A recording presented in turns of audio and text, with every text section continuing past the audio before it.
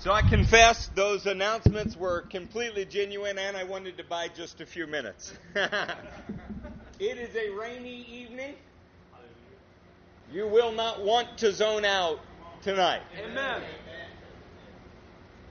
We have some extraordinary meetings lately, I think. Yes. Last week, the concept of oaks and the reed will undoubtedly be with us for years to come. Would you all say so? Yes. Amen. Tonight, we're going to forego our historical review. We're going to take the balance of the time that would usually be apportioned to that endeavor, and we're going to allocate it to an overview of the geography of Israel. We're going to do that so that before we get into the text tonight, you will understand in advance some of the things that you come to. Now, I'm doing that because it's pertinent to our topic tonight. I'm doing it because it's essential to your understanding of the Bible. And I'm doing it just because I can and I want to. Yeah. So we're going to walk through some slides together. Then we're going to read the chapter. And then you'll see those slides reappear during the chapter. Do not zone out during the geographical overview. Not if you want to be able to navigate the Bible without being lost in it. Are you ready? Yes. Oh, man, that was weak. Are you ready? Yes. All right, let's take our first slide, Pastor. So on the screen before you, you see the major issues that we're going to cover tonight. Ammon up in the right-hand corner, Moab on the middle right, Edom in the lower right, and then the kingdom of Judah on the west or left-hand side. We're going to look at some things that sound boring at first. Longitudinal zones, elevation issues, those kind of things. But I promise by the end of this, they will not be boring. In fact, you're going to understand biblical travel in a new way. To understand Israel as a whole in the Bible, we've looked at the language very often. We've looked at the people very often. We do not often take an in-depth dive into the geography unless you've gone with me to Israel. Tonight, you're going to get a little bit of a foreshadow of what it would be like to be in Israel, except you're going to have to look at pictures rather than stand in these places. Let's take our next slide.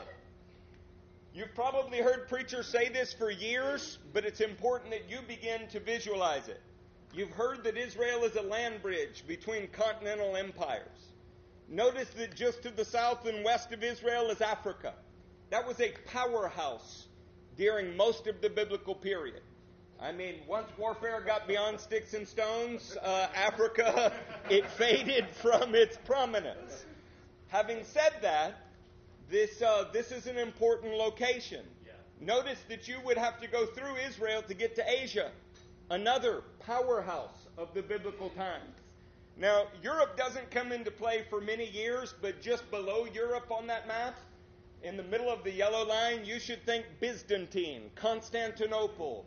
You should think Turkey. Think all the churches of Asia Minor, all of those kind of things. All right, are you beginning to get it? Yes. Look at this next one. Now, while you're staring at that, I'm going to read you something. Stay staring at that map. This is what the sovereign Lord says. I'm reading from Ezekiel 5:5. This is Jerusalem, which I have set in the center of the nations, with countries all around her. When you think of a globe, I get that you think of it differently than this, but this is how the Bible describes it. North America was not in view in the Bible. Neither was Fiji. Neither was South America. This was the biblical world. And Israel is very much in the center of it. Amen. Do you see to the southeast of Israel that giant thing that says Arabian Desert? Oh, yeah, that's all that's there. Okay? And that is going to play prominently into what is happening. But Israel is being presented as small and insignificant by preachers very often. We do that in an effort to emphasize a kind of David and Goliath motif, like little Israel and great big Rome. But the Bible actually declares it differently than that. That's true, but geographically, Israel is put in the center of the world in a way that Rome is not. A way that the Nubian Empire wasn't. A way that the Assyrian Empire is not. And that's about to come into play. Turkey and Europe couldn't trade with Africa without going through Israel. God wanted his nation in the center of all human activity on the earth at the time the Bible was written. Wow. Think about it from that perspective. Let's take our next map. Now, during the years of the Gulf Wars, you may have heard terms like Levant. I want to start with a bigger view than that. Since that Arabian desert is right in the center of your screen, and you might have guessed in the Arabian desert not a lot grows, there's not a lot of water there, there's not a lot of ways to travel through it, the area that becomes important in the area is called the Fertile Crescent. Now, most of you have heard of the Fertile Crescent. You probably stayed up late at night and watched how aliens seeded humanity there or something stupid like that on the History Channel. I want to cover it from a biblical standpoint today. One of the reasons that Israel is so important is that it is geographically a part of that Fertile Crescent. When traveling between nations, suffice it to say you wanted to remain in areas where life could be sustained, as opposed to the Arabian desert. Right. Does that make sense? Yeah. Okay, let's take our next slide. The Fertile Crescent is divided into two areas. The one that is on the right in the northeast, you might be able to see on the map, is called Mesopotamia. I'm sure you're aware that that is both Iraq today, and Mesopotamia means the land between the two rivers. That's because of the Tigris and the Euphrates River there. There's agriculture there, cultivation there, some of the oldest on the earth. You may not be aware, unless you listened to Barack Obama refuse to call Israel Israel, and he referred to it as the Levant. Don't look down on the Levant for that reason. Look down on Barack Obama, not the Levant. The Levant is on your left. This is the area of lower Lebanon and all of Israel. Levant means elevated region. It's different than Mesopotamia. It's not a land between two rivers. It's watered entirely differently. In fact, the Bible says that God loves this land and that he would water it with the rains of heaven. Mm-hmm. It's not watered from rivers on the earth. It's not faithless. It's full of faith. It has to receive rain from heaven. And the dew point in this area means it's different than most places on the planet. If you put a flat rock in a field, when you wake up in the morning, dew has collected on the flat rock. The Levant, Israel, is located right in the middle of. Are you learning something already? Yes. Are you bored? No. Good, because I have a lot more to go. Let's take our next slide. The two areas that almost every one of those freaky alien shows zeroes in on are what are referred to as cradles of civilization. They say, oh man, the Sumerians up in Iraq and then the Egyptians, really every good thing came from them. With all respect to our Egyptian in the room, they gave us a lot of good things. Most, I think, they inherited from Nephilim, but I mean, whatever. I've been in a 4-way traffic stop in Egypt, and I do not believe they built the Great Pyramid. I want you to notice that there is no way to get between Egypt and Iraq unless you go through Israel. He said, but wait a minute, couldn't we go more easterly? Couldn't we? No. There's a giant Arabian desert there, and if you value water or would like something to eat, then that is not possible. You do not cross it east to west, which means that the kingdoms of the world had to traipse through the Levant, through Israel, to be able to have commerce with each other, to interact with each other. You beginning to see how God gets your attention? Yes. Would you like to go deeper? Yes. Good, let's do it. In our next one, we're going to see 4 cross-sections of Israel. Now, you may not have seen it done this way, but it's an important one. In Israel, these are called longitudinal zones. In fact, they're called that anywhere in the world. Longitudinal is just a fancy way to say it's a north-south thoroughfare. Okay? Looking at the left side or west side of your screen, there's a coastal plain in Israel. This is where the Valley of Sharon is. It's where agriculture is produced. If you've been with me there, we spent a lot of time in this area. It's the highway that I like the best because you get to see the sea. You know who else liked it the best? The empires of the world. Yep. Okay, the coastal plain is where people like to travel. The hill country, which is just to the east of it, this is a place of elevation. This is where the patriarchs traveled. If you trace their routes through the Bible, they're almost always in these hill country cities traveling along the ridge. They didn't go up and down the mountains because they were patriarchs. They're old. They stayed on top of the mountains and walked. Okay? Next to that, you see a rift valley. This is the Jordan Valley Rift. It's one of the longest rifts in the world. I don't want to get into that. We'll just focus on Israel. Its floor, its valley, is 1,350 feet below sea level. It runs from the Galilee all the way down to the Dead Sea. It really goes all the way into Africa, but that's a whole nother subject. The difference between the hill country and the rift is rather immense. If you're in the hill country, you're at an elevation of 3,000 feet. If you're in the valley rift, you have dropped below sea level 1,350 feet. That means to ascend from one to the other is a 4,000-foot climb. Tonight involves that, okay? And I wanted you to know that. Just in case you're still missing that, let me catch one more thing. The Transjordan Plateau. When you're traveling in Israel along the Jordan River and you look out your window, you can see that the country of Jordan has squeezed a few little settlements in there, but mostly you're looking at something that is Arizona-like. It is a small flat outside the river and then immense cliffs, and then there's a plateau on top. That's the King's Highway. Okay, the King's Highway ran right down the Transjordan Plain. If you missed that, I have it on the slide for you here in just a minute. I want to show you the geographical regions again. When you see the coastal plain, if you start at the southwest corner and you start to work your way north, you see that the hill country intrudes upon it. That means that at some point, if you're on that international highway in the coastal plain, you either have to go over Mount Carmel or you have to go around Mount Carmel. They went around Mount Carmel, which puts you in the Jezreel Valley, which is conveniently located pictured like an arrowhead up there. Do you see it? Yeah. As if the map is pointing to one place on planet Earth where some significant stuff is going to happen. Like, pay attention here.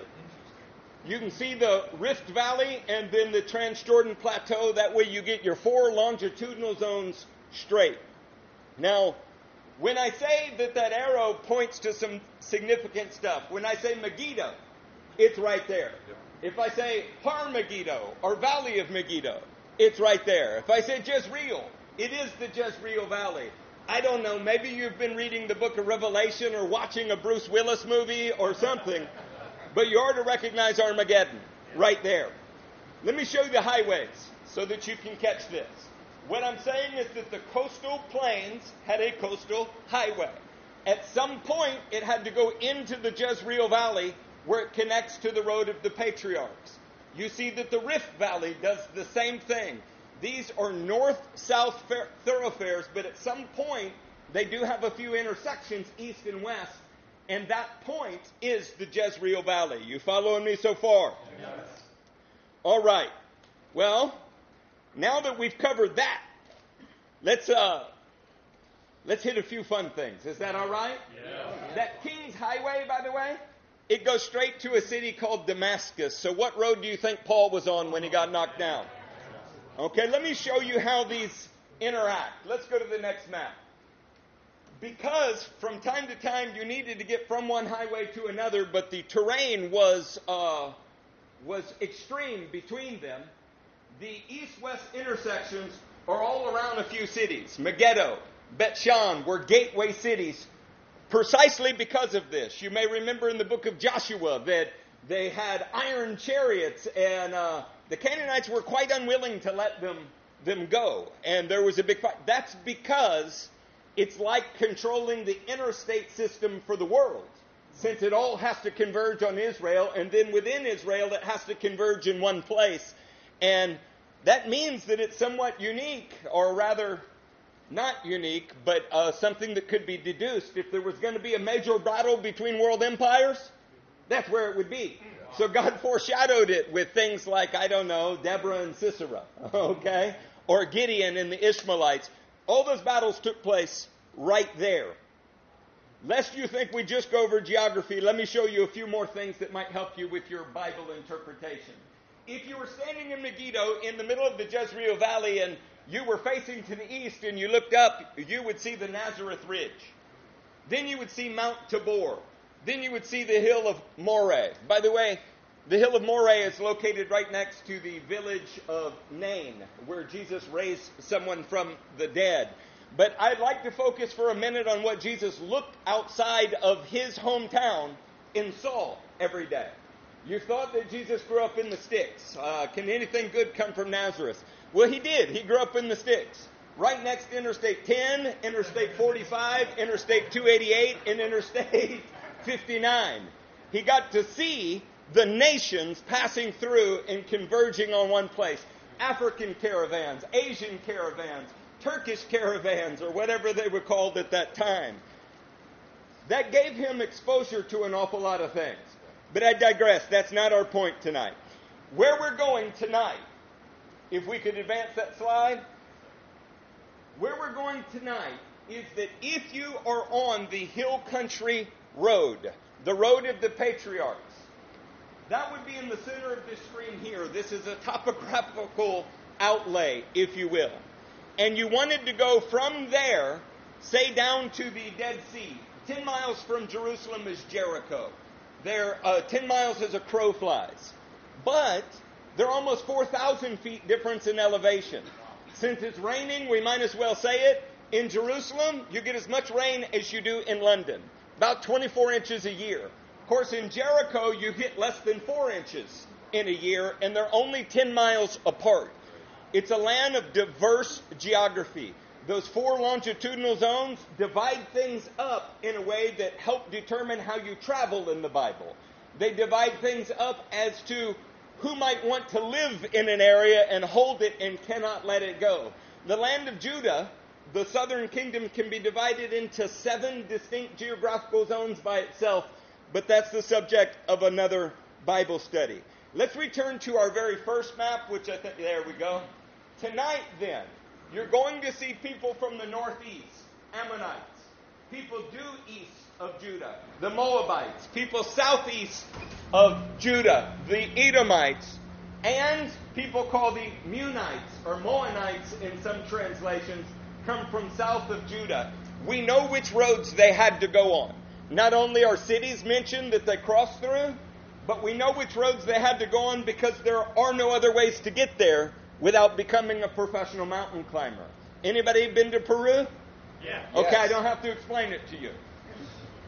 That means tonight in the text, parts of the text will come alive when you realize that if you're standing in Jerusalem, you're standing 4,000 feet above, looking down at an area that is, say, on the level of En-Gedi, which the text indicates tonight. Now, that was your geographical overview, but I want to show it to you one more time in a different way. I have some new software, and I'm excited about it. I rotated the software 360 degrees, which only took me 8 hours of Logos training to figure out how to do. And after I rotated it, we are now looking at a map facing the west. Same map we've been looking at. In the center of the map, right in the center of the Dead Sea, is a green line where En-Gedi is. Now, I say that because when we read about the Pass of Ziz tonight, they're going from a Dead Sea, Jordan Valley rift, 1,350 feet below sea level, and they have to ascend towards Jerusalem 4,000 feet and face an entrenched army. Okay? I want you to think about that as it's going, because it's got to be very discouraging to do that and then get slaughtered anyway, which made me very happy. Now that you have an overview, and by the way, everybody who attends these meetings, you'll get these maps. They're all in our OneNote. We want you to understand it. It will bring your Bible reading to life. Now that we understand the geography we're about to read about, Miss Jennifer, the world's sexiest grandma, is going to read chapter 20 tonight, and I want you to listen for things like the Pass of Ziz. And listen to the wording surrounding it and see if it helps you now that you know what you know. After this, the Moabites and the Ammonites and some of the Munites came to make war on Jehoshaphat. Some men came and told Jehoshaphat, "A vast army is coming against you from Edom,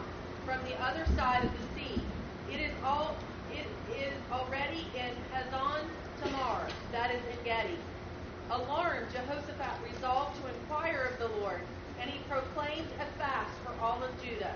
The people of Judah came together to seek help from the Lord. Indeed, they came from every town in Judah to seek him.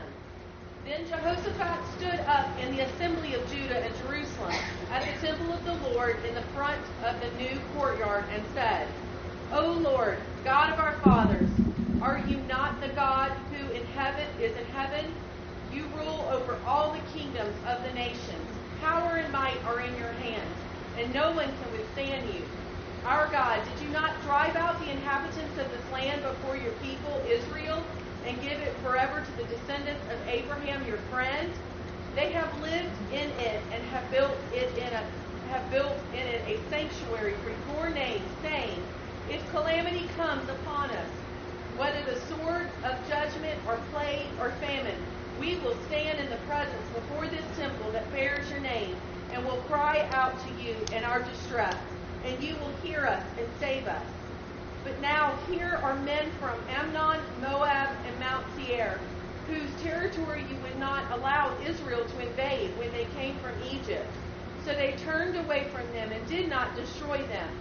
See how they are repaying us by coming to drive us out of the possession you gave us as an inheritance. Possession, gave us as an inheritance. Our God, will you not judge them? For we have no power to face this vast army that is attacking us. We do not know what to do, but our eyes are upon you. All of the men of Judah with their wives and children and little ones stood before the Lord. Then the Spirit of the Lord came upon Jahaziel, son of Zechariah, son of Benaiah, the son of Jeiel, the son of Mattaniah, a Levite, and descendant of Asaph, as he stood in the assembly. He said, listen, King Jehoshaphat, and all who live in Judah and Jerusalem. This is what the Lord says to you. Do not be afraid or discouraged because of this vast army, for the battle is not yours, but God's. Tomorrow march down against them. They will be climbing up by the pass of Ziz, and you will find them at the end of the gorge in the desert of Derul. You will not have to fight this battle. Take your position, stand firm, and see the deliverance that the Lord will give you. O Judah and Jerusalem, do not be afraid, do not be discouraged. Go out and face them tomorrow, and the Lord will be with you. Jehoshaphat bowed with his face to the ground, and all the people of Judah and Jerusalem fell down and worshipped before the Lord. Then some Levites from the Kohathites and Korathites stood up and praised the Lord, the God of Israel, with a very loud voice. Hallelujah! Early in the morning they left for the desert of Tekoa. As they set out, Jehoshaphat stood and said, listen to me, Judah and people of Jerusalem. Have faith in the Lord your God, and you will be upheld. Have faith in his prophets, and you will be successful. After consulting the people, Jehoshaphat appointed men to sing to the Lord and to praise him for the splendor of his holiness, as they went out at the head of the army, saying, give thanks to the Lord, for his love endures forever. As they began to sing and praise, the Lord set ambushes against the men of Ammon and Moab and Mount Seir, who were invading Judah, and they were defeated. The men of Ammon and Moab rose up against the men from Mount Seir to destroy and annihilate them. After they finished slaughtering the men from Seir, they helped to destroy one another. When the men of Judah came to the place that overlooks the desert and looked towards the vast army, they saw only dead bodies lying on the ground. No one had escaped. So Jehoshaphat and his men went to carry off their plunder, and they found among them a great amount of equipment and clothing, and also articles of value, more than they could take away. There was so much plunder that it took 3 days to collect. On the fourth day, they assembled in the valley of Berachah, where they praised the Lord. This is why it is called the valley of Berachah to this day. Then they, led by Jehoshaphat, all the men of Judah and Jerusalem returned joyfully to Jerusalem, for the Lord had given them the cause to rejoice over their enemies. Come on. They entered Jerusalem and went to the temple of the Lord with harps and lutes and trumpets. The fear of God came upon all the kingdoms of the countries when they had heard how the Lord had fought against the enemies of Israel. And the kingdom of Jehoshaphat was at peace, for God had given to him rest on every side. So Jehoshaphat reigned over Judah. He was 35 years old when he became king of Judah, and he reigned in Jerusalem 25 years. His mother's name was Azubah, daughter of Shihai. He walked in the ways of his father Asa and did not stray from them. He did what was right in the eyes of the Lord. The high places, however, were not removed, and the people still had not set their hearts on God of their fathers. The other events of Jehoshaphat's reign from beginning to end are written in the annals of Jehu of Hanani, which are recorded in the book of the kings of Israel. Later, Jehoshaphat, king of Judah, made an alliance with Ahaziah, king of Israel, who was guilty of wickedness. He agreed with him to construct a fleet of trading ships. After these were built at Azaron Geber, Eleazar, son of Dodavun of Moresh, prophesied against Jehoshaphat, saying, because you have made an alliance with Ahaziah, the Lord will destroy what you have made. The ships were wrecked and were not able to set sail to trade. Now, should have no trouble understanding that some areas have a little more waterfall than others. Currently tonight we're getting our showers, but I want to let you know in advance that tonight we're going to be standing on the high ground. Amen! There's no telling what the three of us might do with any given chapter on a Monday, but tonight we're standing on the high ground. Now earlier we promised you that we are not going to review, and we are going to stick to that. Prior to reading verse 1 and 2, though, I want to remind you of a couple concepts. We covered whole sections of a man's life and reign in a single evening. And he began as an oak of righteousness that was strong, that set a godly standard. Then he had this middle period in his life that was shameful and reed-like. But the man repented well and learned to be an oak of righteousness. Amen. They began to enact reforms in Israel, the likes of which had not been seen since the time of David. They're destroying idolatry, sending out missionaries, if you will, to the rest of Israel to teach the Torah. Now we're picking up in verse 1 and 2 after those reforms. Brother Linton, read those first couple verses for me. After this, the Moabites and Ammonites, some of the Midianites, came to make war on Jehoshaphat. Some men came and told Jehoshaphat, a vast army is coming against you from Edom, from the other side of the sea. It is already in Hazazon Tamar, that is, in Gate. So after this, after what? After revival and reform in Israel is when they march against him. Man, this is so much like the enemy that we face. Jehoshaphat digs in deep, plants roots that are oaks of righteousness. Then after this is when these guys want to fight. Now if you notice, we have Moabites, Ammonites, Meunites. We have at least 3 different nations that want to fight. I'm going to put one of the slides back on the screen that we looked at earlier and tell you a little bit about each of these people. So you see, we have the Moabites that are located directly across En-Gedi that you just heard mentioned as Linton read the text. Then we have Ammonites as well. Both of these people groups are relatives of Israel. You can read about them in Genesis 19, verses 37 and 38. We elected not to read it tonight because we're not standing in Mississippi. But these guys are related to Israel, and they came about through interesting circumstances. Now it says they're on the other side of the sea in the text, and in parentheses it says En-Gedi. Well, how do we know that it's in En-Gedi? There's a few seas. We could be talking about the Mediterranean, presumably. It's because we understand the geography, and so does the writer of the NIV. They put En-Gedi here because we see Moab is directly across the sea, where En-Gedi is on that map. It may be a bit difficult for you to see. And there is no other route for them to get to Jerusalem without going around and past En-Gedi. So there's little words that the Bible puts in place that to us really don't have a picture. It's letting you know the path. It's letting you know where they're coming from and how they had to get to Israel. Let me give you an example of what that looks like. If a man is standing in Los Angeles and he says he went out to the ocean, do you have to ask whether it is the Pacific Ocean or the Atlantic? No. Because while anybody who lives in California knows that the Pacific is on the west coast and the Atlantic is on the east coast, if you were learning this and you were on a Polynesian island, you might have to ask because you don't know the geography. The manuscript doesn't actually say Dead Sea. NIV included Dead Sea because they knew that you don't know the geography. But the Hebrew manuscript actually just says the sea, and you know which sea it is because you know the geography. All right, so we mentioned the Moabites, we mentioned the Ammonites, which are relatives.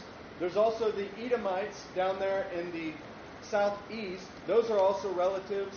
They're descendants of Esau. Now let's talk about the Meunites. We have a slide, and this is an excerpt from Baker Encyclopedia. They're known in the Bible as Meunim, Meunite, and they're people living in Edom, which is the southeastern portion of our map. They were dispossessed of their rich pasture lands by the Simeonites. Now the Simeonites are landlocked in Judah, and that's important for you to remember. They attacked them, and their original land possession, they were associated with Arabs and Ammonites, and they had a prolonged hostility. You can see Judges 10 for that. They were named oppressors of Israel. So now that you understand the historical and geographical truths, these people were attacking them because Simeon attacked them first. Now that you understand that, I'm going to suggest a contextualization. This is just like your relatives teaming up with the disgruntled who left the church because they did not embrace their own calling. Wow. You have relatives that are attacking Israel. Then you have disgruntled peoples who are making a counterattack, and they're teaming up together. It's coming at a time when they have taken a new bold stand for the Lord. They have captured the high ground in Jerusalem. They are planting oaks. There is revival. Now you have family members wanting to attack and disgruntled people who did not hold on to their callings. They are wanting to join those family members. The attack is comprised of a vast army of people that you have treated well in the past, even though they were not particularly kind to you. Remember that these people were treated pretty well. Then they were attacked and they want to retaliate. Almost like, people in the past, your family members, you treated them well until God gave a revelation that this must stop, and then you take a stand.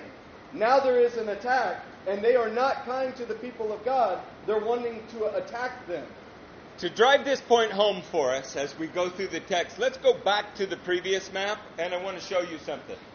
So, if the Edomites are relatives, descendants of Esau, and the Moabites and the Ammonites are relatives, descendants through Lot, you would think that they would be supportive of the call of Israel. They were given their own land. They were given their land by God. They should stand back and celebrate Israel having their own land. But they don't. They're angry. They want to come and fight, and they find a group of people called the Meunites that were dispossessed because they were wicked. The Simeonites settled right where the Meunites are, and the three nations that joined them, or that they joined, they're based on being unhappy with what God has done. Wow. Now, here's where the geography is fun, and we're going to do this regularly.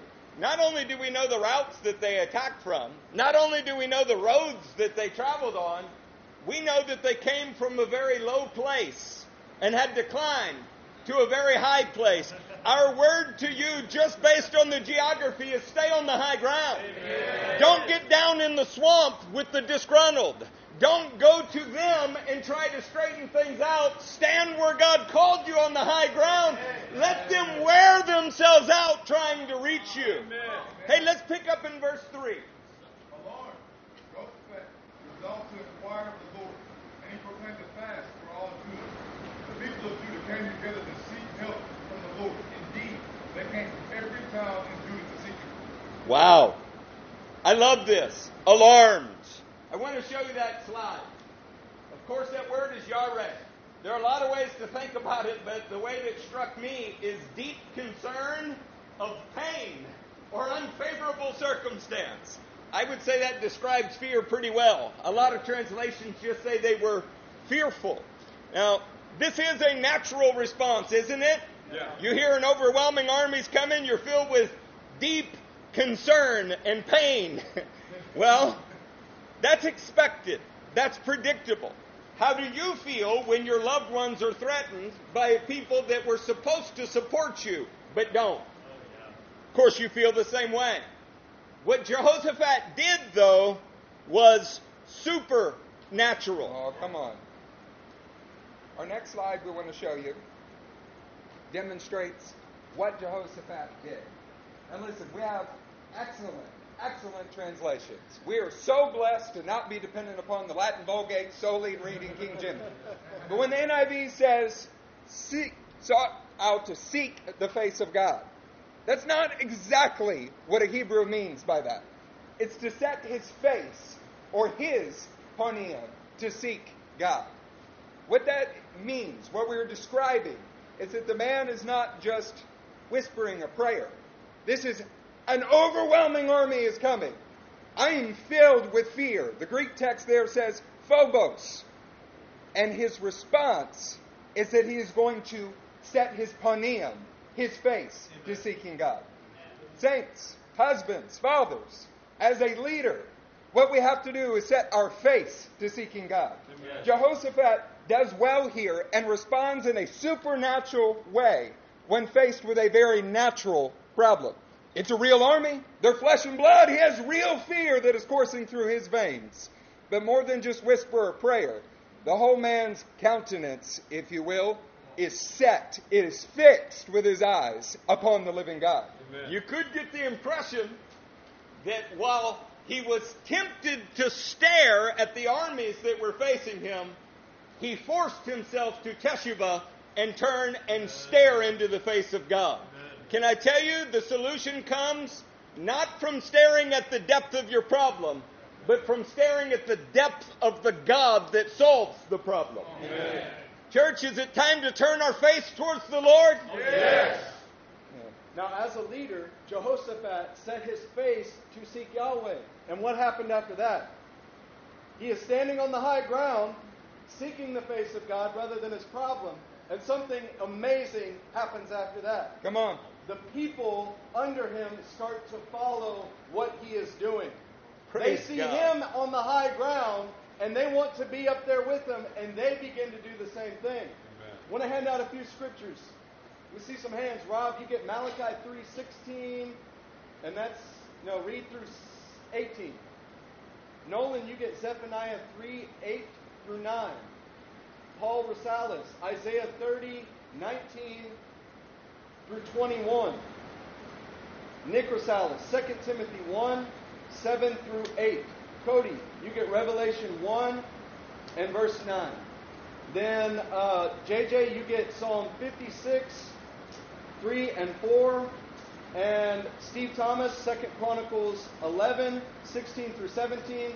Spencer, you get Isaiah 37:3 through 6. Few scriptures. It's just a few. Just a few. Each one's pertinent, I promise. Malachi 3:16 through 18. Then those who feared the Lord talked with each other, and the Lord listened and heard. A scroll of remembrance was written in his presence concerning those who feared the Lord and honored his name. They will be mine. Pause right there. Those who feared the Lord began to talk to each other in Malachi. And what did God do? He listened and heard. Man, when they were in that situation, the Lord was recording their reactions. Come on. When we are in those situations, when we are alarmed, when we're Yahweh, that's a natural response. The supernatural response is knowing that God is recording our reactions. Being mindful that God's listening whenever we are in those situations. He is remembering those who turn to his face rather than their fears. The Lord takes note every time you're in a situation like that, and he watches exactly what you do and he remembers it. How many times do you see where God is watching, he sees, then he knows what is in your heart or knows what's going on? He is watching how you react in these situations, whether you're going to stand on the high ground of his word or go down into the valley where your problem is. Anybody got an Android phone? Yes. Have you ever had Google interrupt your conversation because it thought you were asking it a question? Yes. just pretend God is in your phone and you'll do just fine. He's listening like Google to everything that you say. Pick up in verse 17. They will be mine, says the Lord Almighty. In the day when I make up my treasured possession, I will spare them, just as in compassion man spares his son of the churches. And you will again see the distinction between the righteous and the wicked, between those who serve God and those who do not. Man, this is how the Lord makes up His treasured possession. He watches and sees how you handle trials, and He makes a treasured possession based off what you do and what you don't do. This treasured possession is comprised only of those that love and prefer His kingship. Okay, that's pretty obvious. But you want to know how that's proven? That is proven or disproven in times of alarm. Good word. Times of alarm have a way of revealing where your kingship is. Whether it's in problems, emotions, having things all together, or it's in the Lord your God. Act like a son, and you will be spared like a son. You'll be a part of that remnant. Act like a son in trials, and He will treat you like a son. That's a good word. Who's got Zephaniah 3, 8 through 9? Therefore, wait for me, declares the Lord. For the day I will stand up to testify, I have decided to assemble the nations, to gather the kingdoms, and to pour out my wrath on them. All my fierce anger. The whole world will be consumed by the fire of my jealous anger. Then I will purify the lips of the people. Then He'll what? Purify. That all of them may call on the name of the Lord and serve Him shoulder to shoulder. Look, alarming trials. They have a way of purifying us. Suffering eliminates the superfluous in your life. When things are difficult and you think that you may not be able to pay rent, may not be able to feed the babies, or may not live until tomorrow, your life gets right in a hurry. That's good. That's a purifying thing. It shows you what you should have been focused on before the trial came. It also has a way of solidifying us. When you have trial, when you have difficulty, not only do you get personally purified, who do you want to stand with? Oh, come on now. You get shoulder to shoulder with those that are also going to stand. You quit hanging around with those that are pusillanimous. You can't afford to.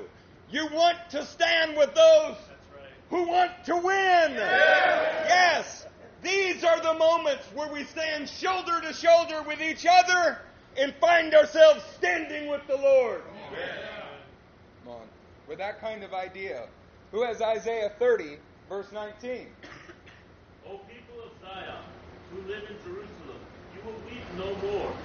How gracious He will be when you cry for help. As soon as He hears, He will answer you. Come on. Although the Lord gives you the bread of adversity and the water of affliction. Pause there for me, Paul.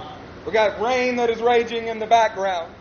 But he said, though He gives you the bread of adversity and the water of affliction. Saints, the reality in the Christian walk, your reality is a brother and a church that is LCM, that is made to overcome the gates of hell. Is that the cleansing fire that Zephaniah was talking about is always the precursor to real growth. Yeah. That the bread of adversity and the water of affliction that is burning everything else up is always the precursor to real brotherhood and real unity. This is how God prepares His people for something that is special. Keep reading, Paul. Your teachers will be hidden no more. Amen. Where have they been? Where have the teachers been? They've been hiding? No. No, the hearts of the people have been unable to hear it. They've been stopped up in their ears and their eyes have been blinded. Though they were close to the truth, they could not understand until the living God afflicted them. But in that affliction, it allowed them to understand the hope that God had for them. They began to see something in the exact same place that they had never seen before. Perhaps you've been through 3 or 4 services, but it wasn't until God afflicted you that you could really hear it. God does that so that we might grow. Keep going, Paul. With your own eyes you will see them. Whether you turn to the right or to the left, your ears will hear a voice behind you saying, "This is the way, walk in it." Saints, we've talked about longitudinal lines. We've talked about different routes. There is a king's highway, and there is one that leads straight to his throne room. and it's not on the earth. It is not carved out of a path for goats and for cattle and for carts. It is a path that whether you turn to the left or to the right, the Word of God and His burning fire will point you towards the way of holiness. When you're on the way of holiness, you will partner with men who understand the way of holiness. You will not be straying to the left or right where a wicked fool dwells, because you've been afflicted and you're listening to the voice of God and the bread of adversity. God gives us these things so that we might be unified with each other. His adversity is God's kindness in our life, leading us to salvation, leading us to holiness. As we experience adversity upon that path, it binds us to those who are real brothers. It teaches us to stand with those that are holy. This is the Lord being gracious in our life and giving us a real family. Somebody say real family. Real family. Any family that is not based upon the highway of holiness is not actually family. But we have a real one on the high ground of the living God. All right, let's learn a new principle. Let's teach ourselves a new trick. Somebody say adversity. Adversity. Advantages us. Advantages us. See, it gives you the opportunity to overcome an obstacle by depending on the Lord. It gives you the opportunity to see who in your number does the same thing. Oh, come on. That way you can hang out with them. This keeps us from hanging out and going, oh man, I'm on fire. I'm getting heated up. It hurts. It's hard. And you start going, I'm getting purified. God is eliminating things that don't belong. I'm going for broke. You want to go with me? Oh, come on. That's what this church was built on. That's where we're going. That's where we've been, and it's where we're headed. You know, that's how the Apostle Paul felt. Who has 2 Timothy for us? 2 Timothy 1:7. For the Spirit God gave us does not make us timid, but gives us power, love, and self-discipline. So do not be ashamed of the testimony about our Lord, or of me, His prisoner. Rather, join with me in suffering for the gospel by the power of God. Man, join me in suffering. You notice that Jehoshaphat was the first to turn his face and seek the Lord? Yeah, he was. And then others joined him, even in the face of suffering. You know, suffering is how you verify your calling. Suffering is how you verify your calling. Don't tell me about your calling and what God has called you to if you're not willing to share how much you've suffered for that calling. And then when you share in that suffering, when you have suffered, it causes something to happen. Other men who are walking on the road of the patriarchs, other men who want to be on the high ground, they are drawn to that calling like a magnet. When other men see what you have put into the fire and received out refined in gold, they want to join in that. Amen. Not a type of Facebook suffering that you post and say what happened during the day. I'm talking about the kind of suffering that is brought on by you staying on the high ground. Yes. When that happens, men are drawn to it. This is the unifying work of the Spirit of holiness. The Spirit of holiness doesn't so much work here at the altar than it does when you are out there suffering for what He told you at the altar. Come on. The Spirit of holiness works in you when you are faced with adversity and you are going through it. He is able to bring us into joining with one another in suffering for the gospel. And I got to tell you, there's nothing that draws my heart more than someone that I can see is suffering for the high ground. It makes me want to be next to them. It makes me want to join in with them. It's got Revelation 1, 9 through 10. I, John, your brother and companion, in the suffering and kingdom and patient endurance that is ours in Jesus. Would you even read this if he was complaining about his living conditions? No. Would you even read this if he was talking about how unfair his employment was? Would you even read this if the man was unsatisfied with the God who called him because it simply wasn't worth what he was going through? No. The reason that you love this is because of what he endured because of the calling. Yes. Let's read it again with those eyes. I, John, your brother and companion, in the suffering and kingdom and patient endurance that are ours in Jesus, was on the island of Patmos because of the word of God and the testimony of Jesus. See, this has always been the domain of real Christian leaders. And it has always will be the response of sincere believers to follow men like this. Come on. He didn't say the suffering that is mine. He said the suffering that is ours. Because He's inviting them to the joy of the life He has. Yes. The desire of our Father and your leaders is that you would be able to say, I, your brother and companion in suffering. Come on. That your heart would say, don't leave me out, Lord. You can't do that if you're grumbling and complaining about your circumstance. Today, right now, we pick up our cross and that ends. Amen. No one in this room, not now, not ever again, grumbles about their present circumstances. They're an opportunity for you to overcome an obstacle, and that's all they are. Grow up, stand up, and let us join you in it. We're going to follow the example set by our leaders. It has to become our personal conviction, our way of life. It has to become your innate reaction to any alarming situation. Wow.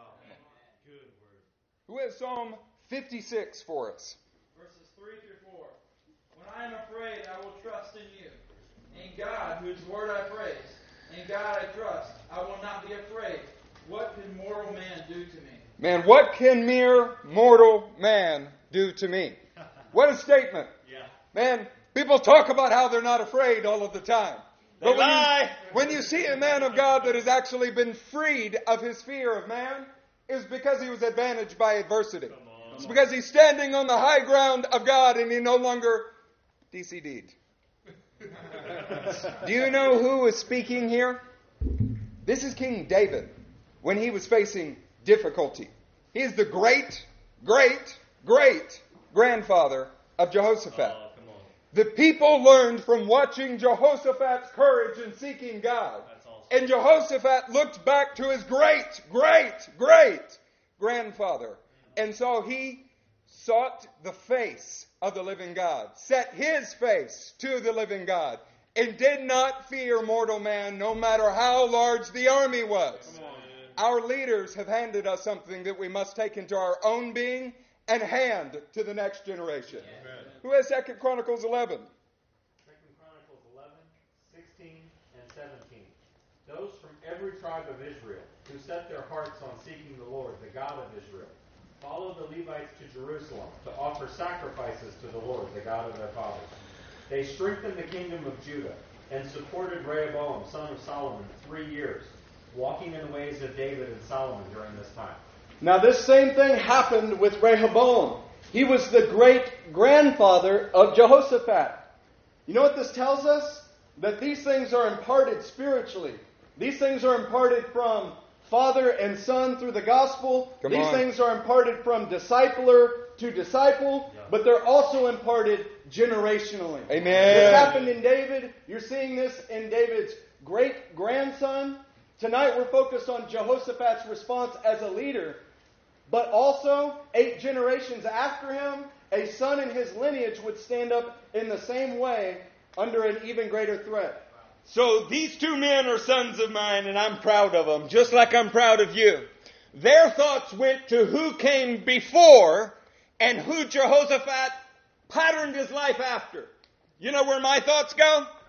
Who is coming after that will do this? Yeah. In other words, my thoughts go to you. Let's read Isaiah 37, 3 through 6. They told him, this is what Hezekiah says. This day is a day of distress and rebuke and disgrace. And when children come to the point of birth, and there is no strength to deliver them. It may be that the Lord your God will hear the words of the field commander, whom his master, the king of Assyria, has sent to ridicule the living God, and that he will rebuke him for the words the Lord your God has heard.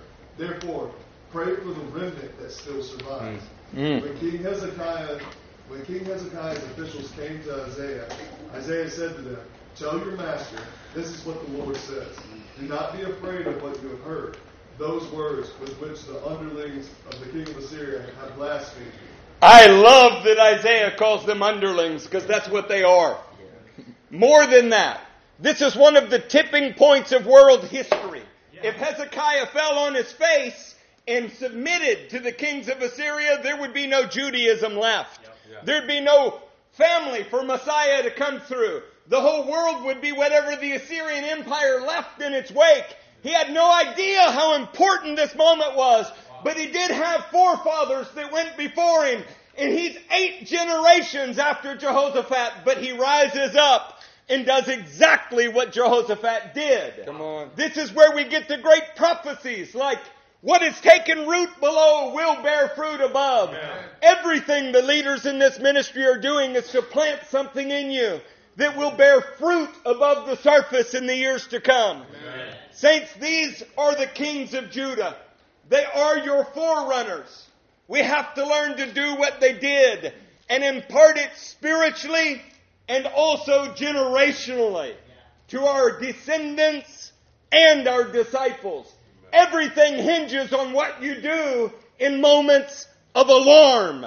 We have to set our face to seeking the Lord. Amen. That is what you've seen demonstrated. That is what you must do. And that is what you must demonstrate to those that are coming after you. They are watching, and scrolls of remembrance are being written. These are the only people that make it into the inheritance of the Lord. Pause right there real quick. I've been with Eric since 2008. I've seen him with guns in his face. I've seen him when crazy phone calls come through. I've seen him with all kinds of what would look like disasters happen in the moment while we're trying to accomplish something. What I watched over the years was him immediately start to cry out to God no matter what we were doing, whether we were at a restaurant, whether we were in a truck driving, whether we were stuck in the mud, whether we were surrounded by cartel, whether we were being interrogated in Turkey, everything. And you know what?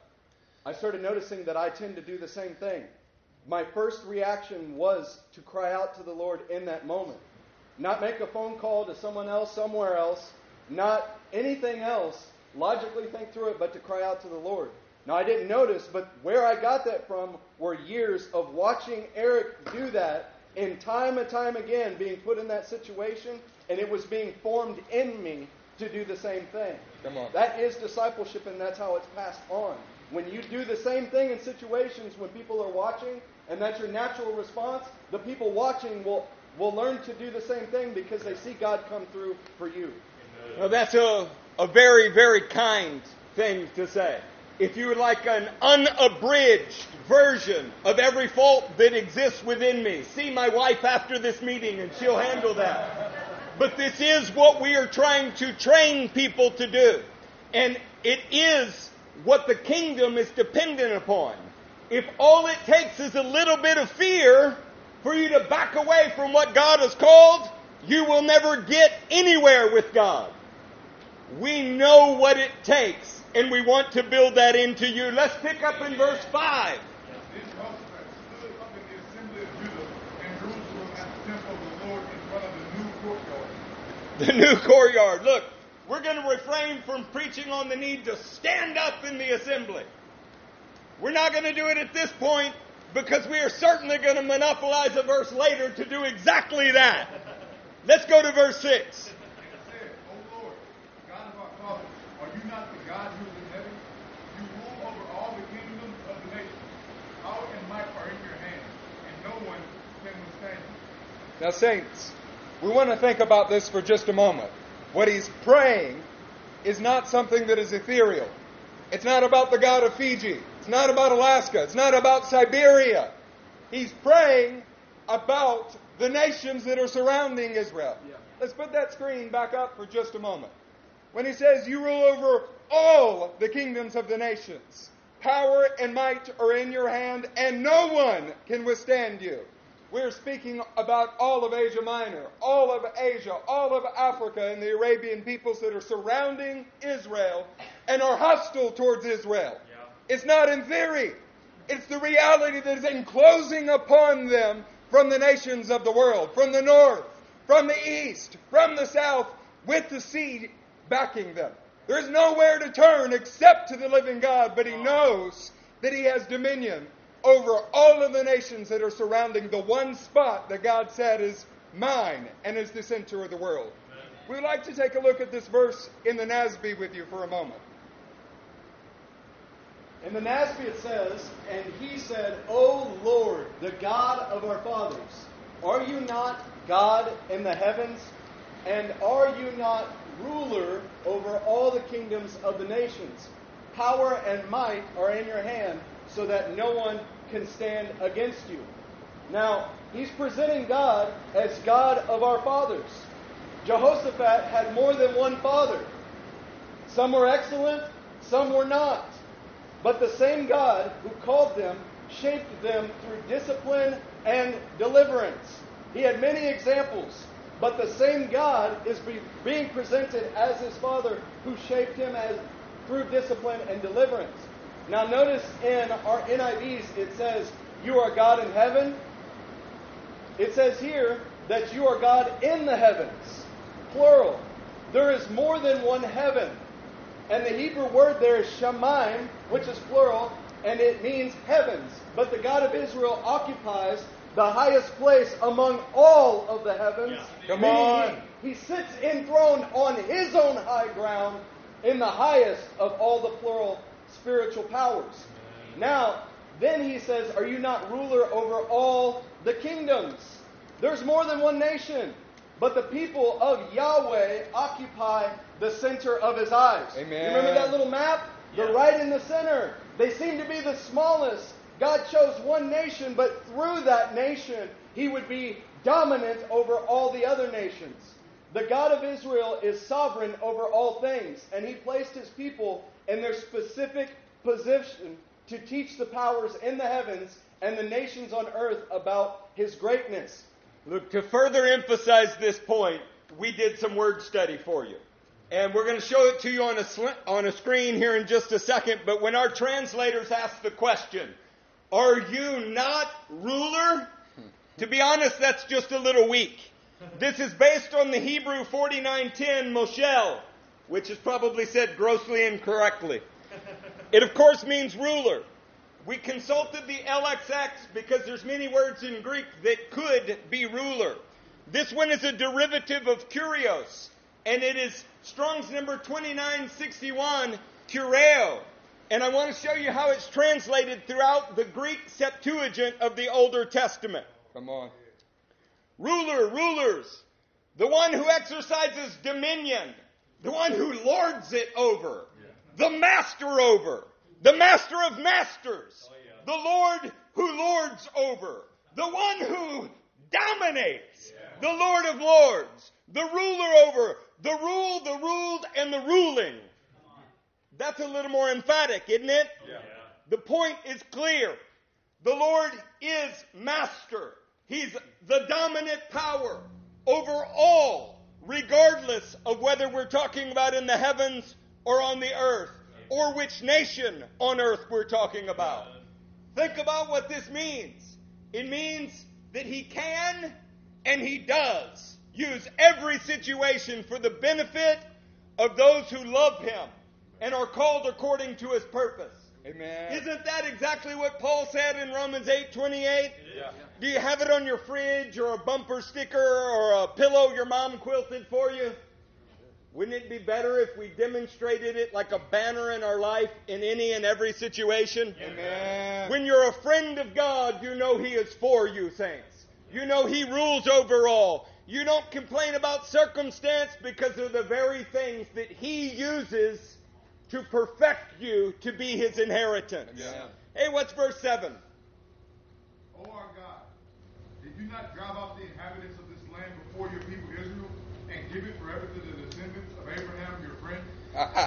Oh, to be a friend of the dominator of the earth and the heavens. Come on. You know, some translations actually say, you are the dominator, as if it's happening perpetually everywhere the Lord goes. Yes. Now, Jehoshaphat here is calling out upon an ancestral friendship with that kind of God. He's calling out to the sovereign Lord during his time of trouble, during an alarming situation. That is where he appeals to the fact that his origin point was a man who was a friend with that kind of God. Saints, I want to tell you tonight, just on a point-blank fashion, your intimacy with God is everything in your calling. Yeah. We can teach you rules. We can teach you regulations. We can teach you scriptures and walk through Strong's numbers together.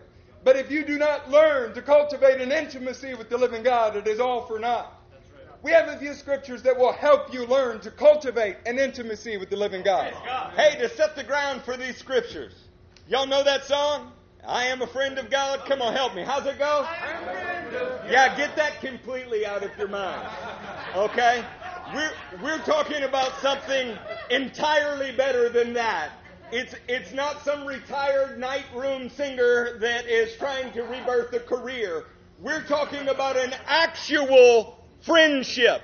The kind that you would die for. Yeah. Who's ready to read? Brenton, Isaiah 41, verse 8. Paul Rosales, James 23. Nolan, Exodus 33:11. And begin in Isaiah when you get there. Isaiah 41, verse 8. But you, Israel, my servant, Jacob, whom I have chosen, descendant of Abraham, my friend. Yeah. Saints, consider this. But you, O Israel, my servant. Then he refers to Jacob again. Whom I have chosen, you descendants of Abraham, my friend. We're discussing a nation that was birthed by the living God. Through the patriarchs, something was cultivated by a walk of faith, by obedience to the words that were spoken and trusting in the outcome of the situation. And then it says, Abraham, my friend. Not the man who was my friend. Not the man who was my friend a long time ago. Abraham, my friend. Jehoshaphat is appealing to the living God who's able to resurrect the dead if necessary. Who's speaking to the God who is a friend with his forefather, the one who dominates the universe. This is the kind of God that he's appealing to. Now, the New Testament does not dilute this point. Instead, it continues to emphasize it. Who has James 2? And the scripture was fulfilled that says, Abraham believed God, and it was credited to him as righteousness, and he was called God's friend. Man, I love this passage. Amen. This is probably one of the most central themes of the Bible right here. Yes. James is reminding us that our actions are prompted from faith, and this faith is based on a friendship with God, intimacy with Him. Abraham was not righteous because he got some kind of legalistic liturgical system down. He was not called righteous or credited with righteousness because he was perfect. No. Because he never got anything wrong. Man, when you're friends with somebody, sometimes they're going to wrong you. But you know what? Friendship in the kingdom stays forever because it is built on trust and faith. Amen. Abraham was a friend with God and walked with Him like a friend. They had the kind of intimacy that you would with one of your best friends. You can't wait to hang out with them. Amen. You can't wait to see how they're doing. Yes. You can't wait to be with them. When you spend a little bit of time apart, you want to check in with them. You want to be together. And Abraham had that with the Lord. It wasn't just the pastors are teaching on prayer, so, I got to get that right if I want to be good in the pastor's eyes. No, he actually had a friendship where he wanted to talk with him. Yeah. And it was credited as righteousness. Come on. Even though Abraham was a failure at times, he was a liar. He was also fearful. He had family members that were a problem. But guess what? He was friend of the dominator of the universe. And Abraham was not the only one experienced with this friendship. Consider a passage like Exodus 33:11. The Lord would speak to Moses face to face, as a man speaks with his friend. Then Moses would return to the camp, but his young aide Joshua, son of Nun, did not leave the tent. Look, when we were talking about Abraham, he's a man of faith. His actions showed it. But what you could miss is that the very thing that prompted his faith was a friendship with God. It was not that he was following rules. Moses was no different. The things that God told Moses to do, Moses did because God and Moses were friends. He didn't do it out of fear of punishment. He didn't do it out of consequence. He did it because they were friends. Now Moses was a friend of God, but he also conveyed that kind of intimacy and friendship to men like Joshua. You are called to this kind of friendship. Yes. You're to be in close association with the Father. Jesus makes it possible. And look at how he says it and how plainly he says it in our next slide. Well, that's kind of small. Look, everywhere you see a double box, it's proof that God wants to relate to Texans. Because the double box is a you that is plural. How would we say that? Y'all. All y'all. The word is plural in Greek. It can never be translated "use guys." God was not from New Jersey. I want to read this to you like that. Y'all are my friends if you do what I command. Notice he's not just talking to Peter. He's not just talking to John or James. Y'all are my friends if you do what I command. I no longer call y'all servants because a servant does not know his master's business. Instead, I have called y'all friends. For everything I have learned from my Father I have made known to y'all. Y'all did not choose me, but I chose y'all and appointed y'all so that y'all might go and bear fruit. Fruit that will last, so that whatever you ask in my name, the Father will give y'all. This is my command, that we love each other. If the world hates y'all, keep. Do you notice that keep is kind of on fire in that text? If the world hates y'all, keep in mind that it hated me first. If you belong to the world, it would love you as its own. As it is, you do not belong to the world. But I have chosen y'all out of the world. That is why the world hates y'all. Everywhere you saw the double box, it's plural. It's y'all. Y'all are my friends if you do what I command. Verse 18 on the screen really is the key.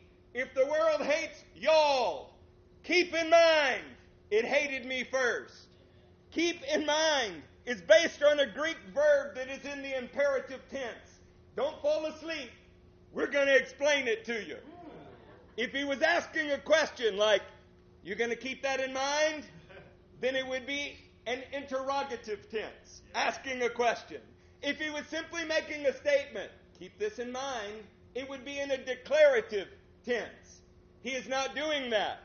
It is the only imperative in the passage. He is commandingly, like a king over his subjects, like the dominator of the planet, he is forcefully commanding all of us to keep in mind that he was hated before you were. If we are his friends, then we will be hated just like he is hated. It was a command that we arrive at that position, an imperative command, the only one in these verses. Amen. Let's pick up in verse 8. They have lived in it and have built in it a sanctuary for your name, saying, if calamity comes upon us, whether the sword of judgment or plague or famine, we will stand in your presence before this temple that bears your name, and will cry out to you in our distress, and you will hear us and save us. So, saints, before we went down the road of dealing in our own hearts with what it means to be a friend of God, Jehoshaphat started out by saying, Abraham, who was your friend? He began by appealing and referencing the relationship with Abraham that he was attempting to walk in and succeeding in walking in. Now in verse 8 and 9, he's remembering the words of Solomon. Wow. What Solomon prayed must happen when calamity is coming upon us. It's almost like he had heard a few sermons about learning to remember the words of God. We have a slide for you that you may remember. It's from 2 Chronicles chapter 7. If they will humble themselves and pray and seek my ponium and turn from their wicked ways, I will hear from heaven, forgive their sins, and heal their land. Jehoshaphat has remembered the friendship of the patriarchs. He has also remembered the prayer and the instructions of Solomon, his forefather. And the end result of this kind of action is healing upon the land. Come on, is there some areas you need healing in the land? Yes. When we remember what God has spoken and walk in that way, it is a guaranteed result that holiness will produce God's desire. Amen. Now he's going to shift. He's going to shift, man. It's not going to be about Abraham. It's not going to be about Solomon or his forefathers. he's going to remember the history of the relatives that chose not to follow Yahweh. Man, I wish some of you could remember the history. You forget every 4 years that somebody hates us and wants to kill us. And you want to leave the high ground and go down into the swamp. No. I'm still standing where I've always stood, and they're free to come to the high ground, but I'm not going down to them. Much like Psalm 4, Jehoshaphat is about to recount the things that have happened. And he will plant his feet upon the high ground and let God show him how to offer right sacrifices. We're going to have right sacrifices in this house on the high ground that God has given us. Amen. Brother, pick up in verse 10 and read through 12 for us. But now, here are men from Ammon, Moab, and Mount Seir, whose territory you would not allow Israel to invade when they came to Egypt. So they turned away from them and did not destroy them. See how they are repaying us by coming to drive us out of the possession you gave us as an inheritance. O our God, will you not judge them? For we have no power to face this vast army that is attacking us. We do not know what to do, but our eyes are upon you. All right, we're going to break down some of these nations. Ammon, Moab, Edomites, Mount Seir. We're going to break those down. But to keep the flow, he appealed based on Abraham by saying, look, your friend, you spoke to them. You promised that you would give us this high ground. And we're here in the high ground. Then he appeals to Solomon, and then Jehoshaphat is doing a kind of, look, we're at the high ground, now we're doing what you said to do in the high ground. Then he starts mentioning these peoples, and we want to explain these to you. Deuteronomy 4:6 mentions the Edomites. It says, give the people these orders. You are about to pass through the territory of your brothers, the descendants of Esau. Wow. Everybody say, your brothers. Your brothers. Who live in Seir. That's good. They will be afraid of you, but be very careful. Do not provoke them to war, for I will not give you any of their land, not even enough to put your foot on. I have given Esau the hill country of Seir as his own. You are to pay them in silver for the food you eat and the water you drink. These Edomites who are now attacking, they are Esau's descendants. Esau is the brother of who? Jacob. These are cousins of the people of Israel. They're Edomites, but they're called in this passage your brothers. Now, Israel did try to take their land previously, but God wouldn't let them because they were brothers. Wow. Israel also offered to pay for anything they used while in the land of Edom. But if you know the story, they would not let them pass through the land of Edom. Edom responded hostilely. They responded to their brothers in a hostile manner because that is what they have always been. These are family members that you have tried to be peaceful towards, but they are always hostile because you are standing on the high ground, because you've received the high ground, because you're doing what God told you to in the high ground. No matter how much peace you try to offer, they are always hostile. I'll give you a hint. It's not you they don't like. It's God. Hey, a few verses down in Deuteronomy 2 and verse 9, we have another nation, the Moabites. Then the Lord said to me, do not harass the Moabites or provoke them to war, for I will not give you any part of their land. I have given Ar to the descendants of Lot as a possession. See, the Moabites were also relatives. Israel did not try to take any of their land. Moab still responded hostilely. Wow. Israel didn't even mention what their mama did with Lot. Wow. They were nice the entire time. The problem is that Moab didn't like what God was doing for Israel and in Israel. It had nothing to do with Israel. It had everything to do with Israel's God. We need to wake up. Yes, we do. Deuteronomy 2, verse 19. When you come to the Ammonites, do not harass them or provoke them to war. For I will not give you possession of any land belonging to the Ammonites. I have given it as a possession to the descendants of Lot. All right. Somebody show me some hands in this room if you've had a relative that you know God has an inheritance for. And yet you've watched them squander what God gave them, and yet you exist in hostility because they're unwilling to obey. Right. Yes. Saints, Israel did nothing to provoke this. It was because of their friendship with God that caused them to live a life that was serious about their God. Not one who knew them from a distant past, knew them through their aunt, knew them through their mother, knew Him personally. And that caused them to burn with hostility towards the real, right standard. Perhaps even refer to them as a cult. Now the verse that we decided we weren't going to emphasize on, that I'm going to just do it anyway. Jehoshaphat goes on to pray, asking his friend that God would judge the relatives that have lived in hostility forever. Now I know that sounds awfully unchristian of me. No, I understand it. And yet, in the character of the Almighty God, He does not wish for men to sit in hostility and disdain of His work forever, and He will bring judgment down like a hammer. The question is, will we be standing on the high ground or trying to reconcile in the valley? We're going to stand on the high ground this evening. Look, I want to point out something in this passage so that we don't exegete it incorrectly. We have been given clear physical descriptions of Jehoshaphat. Jehoshaphat is mentioning these relatives, but whose eyes are on the Lord? Jehoshaphat. Yeah. His eyes are not on the relatives. His eyes are on the Lord. That's important. It's because he was concerned about his friendship with God, not concerned about his friendship with the relatives that were in the valley. Let's pick up in verse 13. All the men of Judah, with their wives and children and little ones, stood there before the Lord. Come on. Oh, man. There it is. Yep. With their wives and children and little ones. They didn't push them off. They didn't send them home. They didn't send them to the park in a caravan or a minivan. They brought them with them.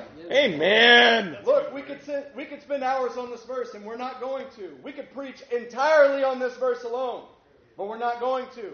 What we want to say is, do not shield your family from the opportunity to learn the trust the Lord. Bring out those moments. Gather them with you. Gather your children, your wives, your little one with you when you're seeking the Lord. But I'm protecting them. You aren't protecting them. When you do that, you're being a coward. Oh, that's harsh. You want to have your own little private time to hear because you're afraid if you get it wrong. No, don't be afraid. Yeah. If you get it wrong, you do it in front of them and they learn from what you do. Amen. Do not shield your ministry partners from the opportunity to learn to trust the Lord with you. If you are struggling with something, the first people you ought to go to are the people in your own home, so you can fight together, so that together you can learn to trust the Lord and see a victory together. You're not protecting them from, seeing a bad side of you. That's not what's happening. That's what you think you do, but you're not. No, you're protecting you. You're protecting you because you are a coward. Wow. Bring them into the struggle with you. Now hear me. These are obstacles that provide an opportunity to overcome. Amen. Obstacles provide an opportunity. They're not an opt-out. They're not something that is intended to drag you out and show you a failure. All of these obstacles are opportunities to overcome. Amen. Man, let others see your progress. Let them see you overcoming obstacles when you take those opportunities. I need them. You need them. They need them.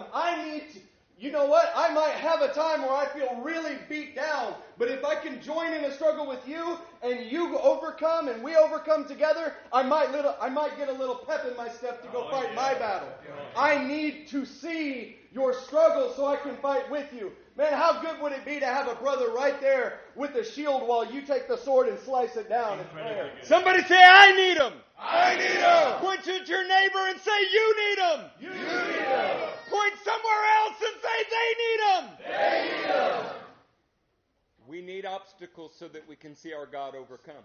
Amen. We do. Let's do verse 14. Then the Spirit of the Lord came upon Jahaziel, son of Zechariah, the son of Benahiah, the son of Jeliel, the son of Mattaniah, a Levite, and a descendant of Asaph, as he stood in the assembly. Now I know you crazy LCM jokers, you're going to name your next child all of these names. Look, to answer in brevity, we want to show you a slide about this. This is not a random prophet. 1 Chronicles 25, elders, you are to recognize this. Verse 1, David together with the commanders of the army. That's not a low-impact flarping team. That's an actual military army. Set apart some of the sons of Asaph, Heman, and Jeduthun for the ministry of prophesying. They happen to do it on instruments. When you read this, you find out very clearly. We put the pulpit commentary there for you. We put even a neat little diagram showing you the lineage. You find out Jahaziel is a descendant of Asaph. He was raised to give prophetic military intelligence. Amen. That is another thing we are raising in this house. Yeah. Prophetic military intelligence ran in families. It was passed down from father to son. Son learned it from watching his daddy doing it. Amen.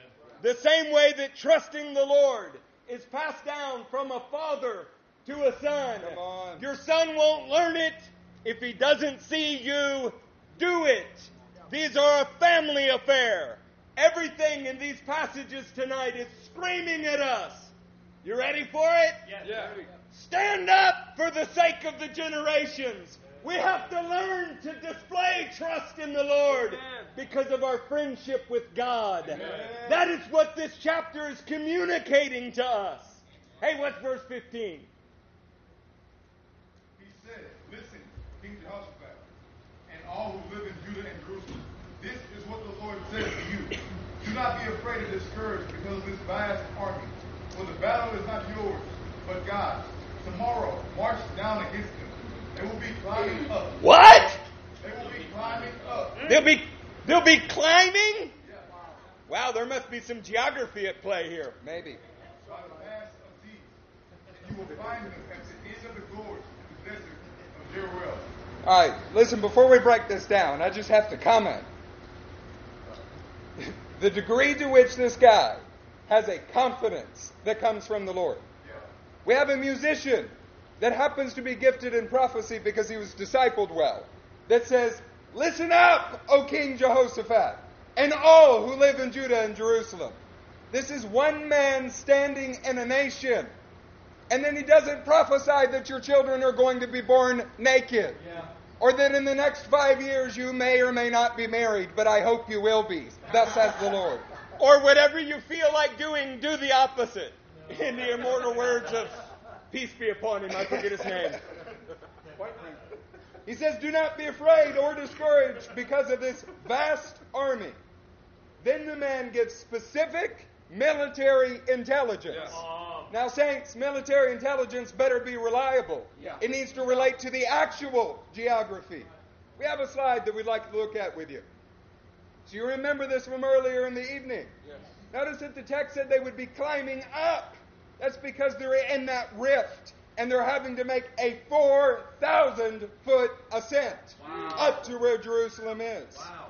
Now, it's always astounding to me. It is. It's amazing. The degree to which disgruntled relatives, people who have just given up on their calling, will actually fight to defame the people of God and hinder their work. It's a long, hard climb. They won't fight for their own work and calling, but they'll fight to ruin yours. Yeah. A 4,000-foot ascent just to badger the people of God and make their life hard. Man, that's astounding. It's like there's an ancient hostility that Amos spoke about. The Lord named the exact pass through this prophet and the gorge for several reasons, one of which is that it was only one of a few ways to get to Jerusalem. They're going from En-Gedi up this ascent without going miles out of the way. They're not going around the easiest route. They took the shortest route to the people of God, no matter how difficult it was for them, even though that it was harder. Tell me that's not a demonic motivation. Tell me the reason your relative doesn't call you right after reforms with some kind of hateful comment or some kind of distracting dinner party right when you've had a reform. We're having a family event and we just want you to be there because we're going to abuse you either way, but we'd like you to hear it personally. Look, we're going to move through this familiar passage, but we want you to pay attention to some of the action words that are the Christian's response who's standing on the high ground. Do you want some action words? Yeah! Brother Linton, do us a favor. For this one, stand up and read it for us. Oh, yeah! Take them up! Stand firm! See the deliverance the Lord will give you, O Judah and Jerusalem. Do not be afraid. Do not be discouraged. Go out to face them tomorrow. Go out! The Lord will be with you. Now, as crazy charismatics, we all love to hear, you will not have to fight this battle. How many TV preachers have you heard proclaiming that verse saying, hey, this financial struggle you're in, you will not have to fight this battle? Was the preacher wearing a skirt when he said it?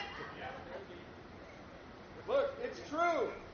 The battle is not yours, but you have to take up a position. Yeah! You have to stand on the high ground. Yeah! The battle is not yours, but you have to stand firm. The battle is not yours, but you still have to go out and face the enemy. Look, the sense in which the battle was not theirs, well, is that God took the attack personally and has joined them in the battle. That's what God's really saying. He's saying, you're going to have to go out there, but I am going to be fighting with you. You don't get to stay home where it's comfortable. You have to go out, but you will see my deliverance. God was leading the battle. Hey, Israel, this battle is not yours to lead or command. You will be following me in the battle. It is my battle to command. All you have to do is stand firm, take up a position, and go out to meet them, and I will win the battle. Battles for the Lord are never won sitting in a defensive bomb shelter position. Wow. They are always won by going out to face the enemy, going out, moving forward, and trusting that He is with you. Remember, if you are with Him, He is with you. He is with you as you go. Amen. Now don't get confused, Christian soldier. We go out, but we don't go down. Amen. They did not go down into the rift. They waited for the enemy to climb up, and they didn't even make it all the way. Hey, would you like some more action words? Yeah. This is verses 18 and 19. Jehoshaphat bowed with his Oh my God! Jehoshaphat bowed to the instructions of the Lord. He showed obeisance, if you're King James, to the Lord. He submitted himself, prostrated himself to the will of the Lord. That is the key to winning any battle. Keep going, brother. And all the people of Judah and Jerusalem fell down in worship before the Lord. Then some of the Levites from the Kohathites and the Korahites stood up and What'd they do? stood up and praised the Yeah, they praised God. the Lord, the God of Israel, with a very loud voice. See, Jehoshaphat immediately bowed to the leadership of the Lord announced through the prophet. Can I tell you? Great things happen when we bow to the will of God. Amen. The priest, I love the priest. They stood up. Yeah. Great things happen when we stand up in the will of God. Amen. Then, after bowing, after standing up, they praised God. Now remember, they praised Him in advance. Yes. That's so good. They Come haven't on. won yet. Or have they? Yeah. See, great things happen when we praise in advance, demonstrating faith in the sovereignty of God because we are friends with God. Amen. What's verse 20? Early in the morning they left for the desert of Tekoa. As they set out, Jehoshaphat stood and said, "Listen to me, Judah and people of Jerusalem." All right, pause for me for a minute. So he bows. So he stands and he begins to praise God, believing that what he said is true before he's seen it. Now he says, "Listen to me, Judah and people of Jerusalem." Oh man, he's starting to sound like the prophet. Yeah. It's almost as if he believed the word of God and something of the word of God began to come alive in him. Now let me tell you what he didn't do. He didn't run out and say, "Hey, people of Judah and Jerusalem, the prophet said this." He didn't put the decision that was his to make off on the leaders who helped and guided him through the decision. Because that would be utterly faithless. He took the advice of the leader, and then it was his decision. Oh, church, are you listening to me tonight, or shall I call names? Amen, you're listening. Amen. Have faith in the Lord your God, and you will be upheld. Have faith in his prophets, and you will be successful. Woo! Have faith in the Lord your God. Have faith in his prophets. What started with a word from God that affected the leader, he is now transmitting to the people. He doesn't say, just have faith in me. He says, have faith in what God is doing through us as leaders. Let it start to work down into your own soul. Somebody in the room tell me amen. Amen. Saints, we are going to have a rising faith in LCM. One that is not just based upon the faith of your leaders. That is the faith of your leaders that is getting down into your own soul. That something of a hope for the living God rises up in you. That says, hey, listen, have faith in what God is doing in this situation. It is a very rare occasion when you can separate these two items, having faith in the Lord and in his prophets. Often when you can separate it, it's because something is wrong. People claim to have faith in the Lord while they do not have faith in the prophets and the leaders that he assigned. Saints, that's a false claim. That's false advertisement to the fullest extent. It's actually an oxymoron to say, I have faith in God, but I don't have faith in his instrument upon the earth. There's definitely a moron involved. But at LCM, where we're standing on the high ground, we are asking that in your own life, that you would have faith in the Lord and, somebody say and, the leadership provided by the Lord. Amen. If your life has been blessed by this ministry, then during the alarm of battle, whether it be your job, it be your workplace, or it be that friend you shouldn't have anymore, or the alarm of battle you shouldn't talk to. That's right. Now is not the time to renegotiate the leaders and prophets that he's placed in your life. Amen. Actually, it's the time for something of their faith to seep down into your soul. Yes. I have a scripture I want to read you. Can you handle one scripture? Read it! This is 1 Corinthians 9, 1 through 2.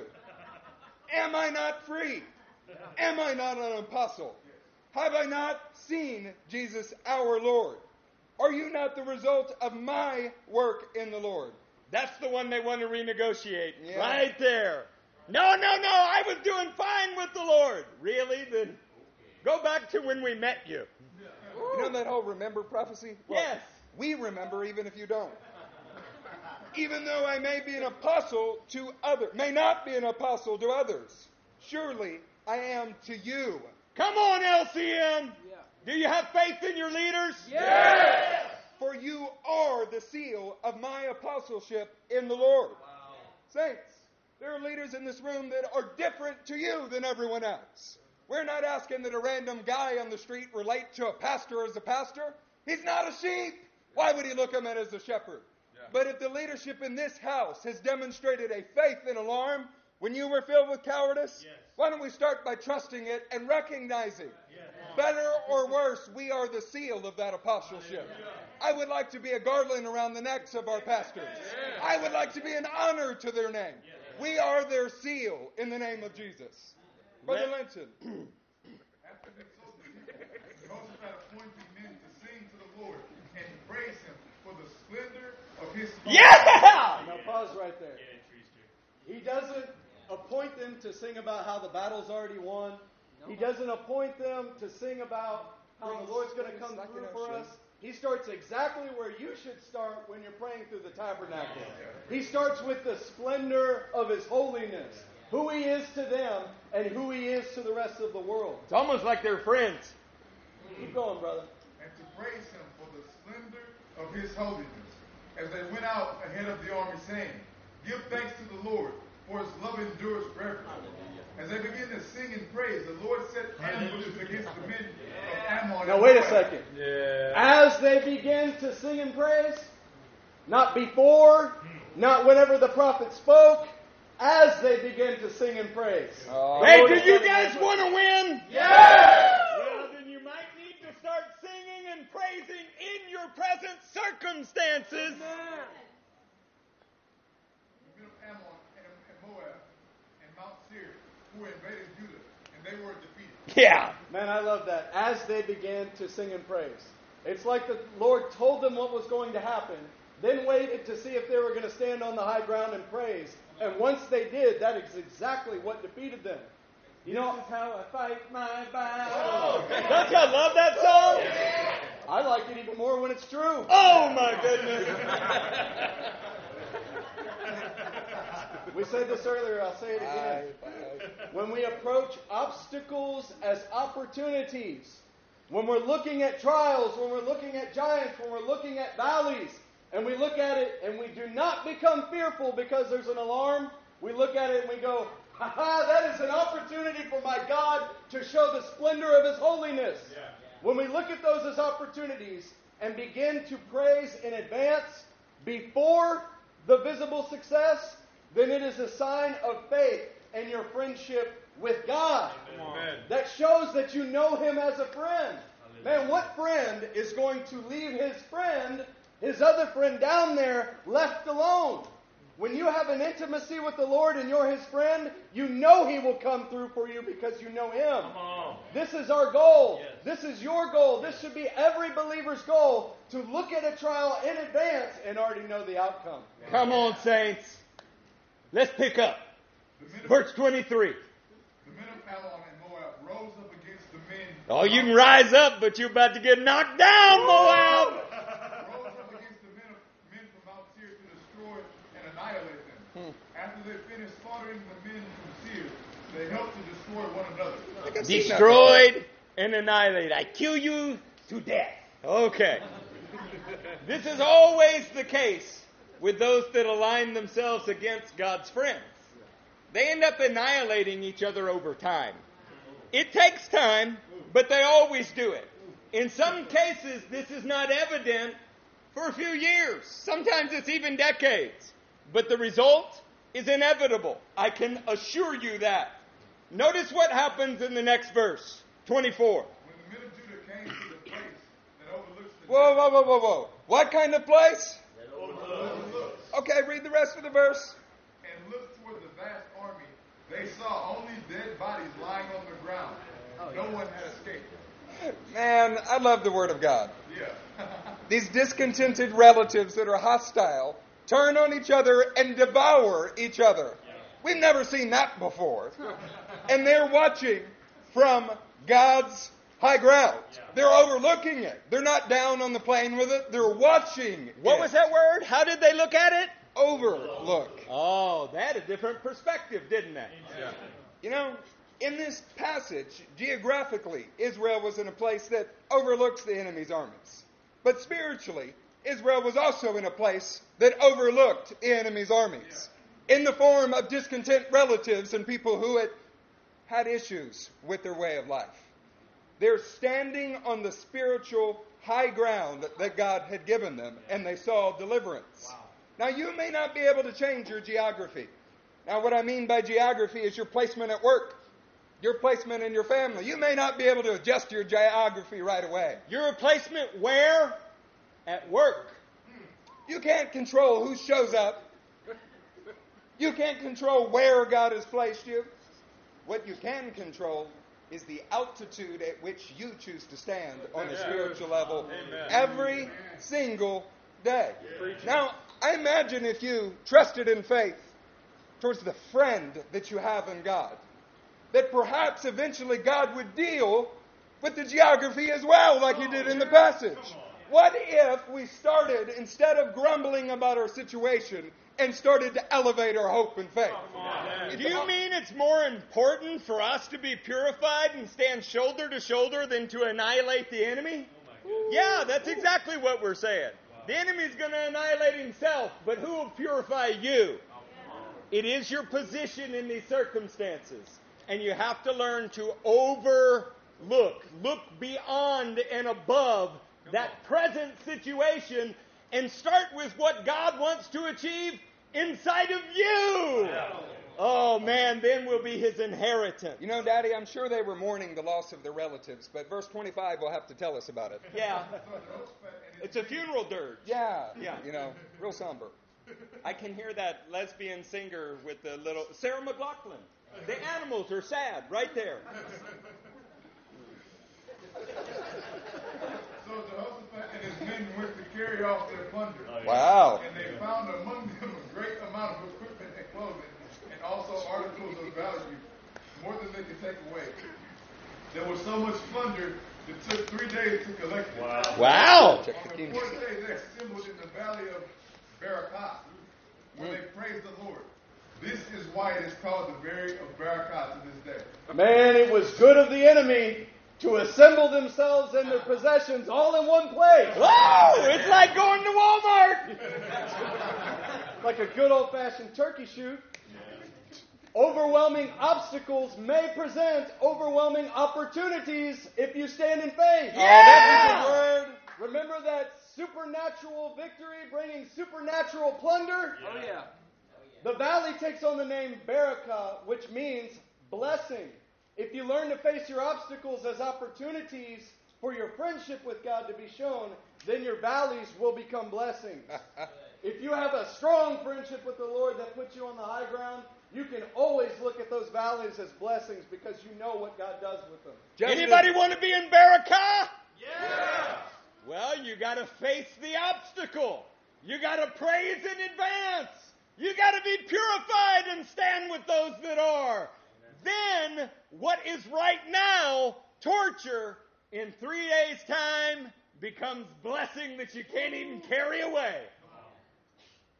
Then, led by Jehoshaphat, all the men of Judah and Jerusalem returned joyfully to Jerusalem.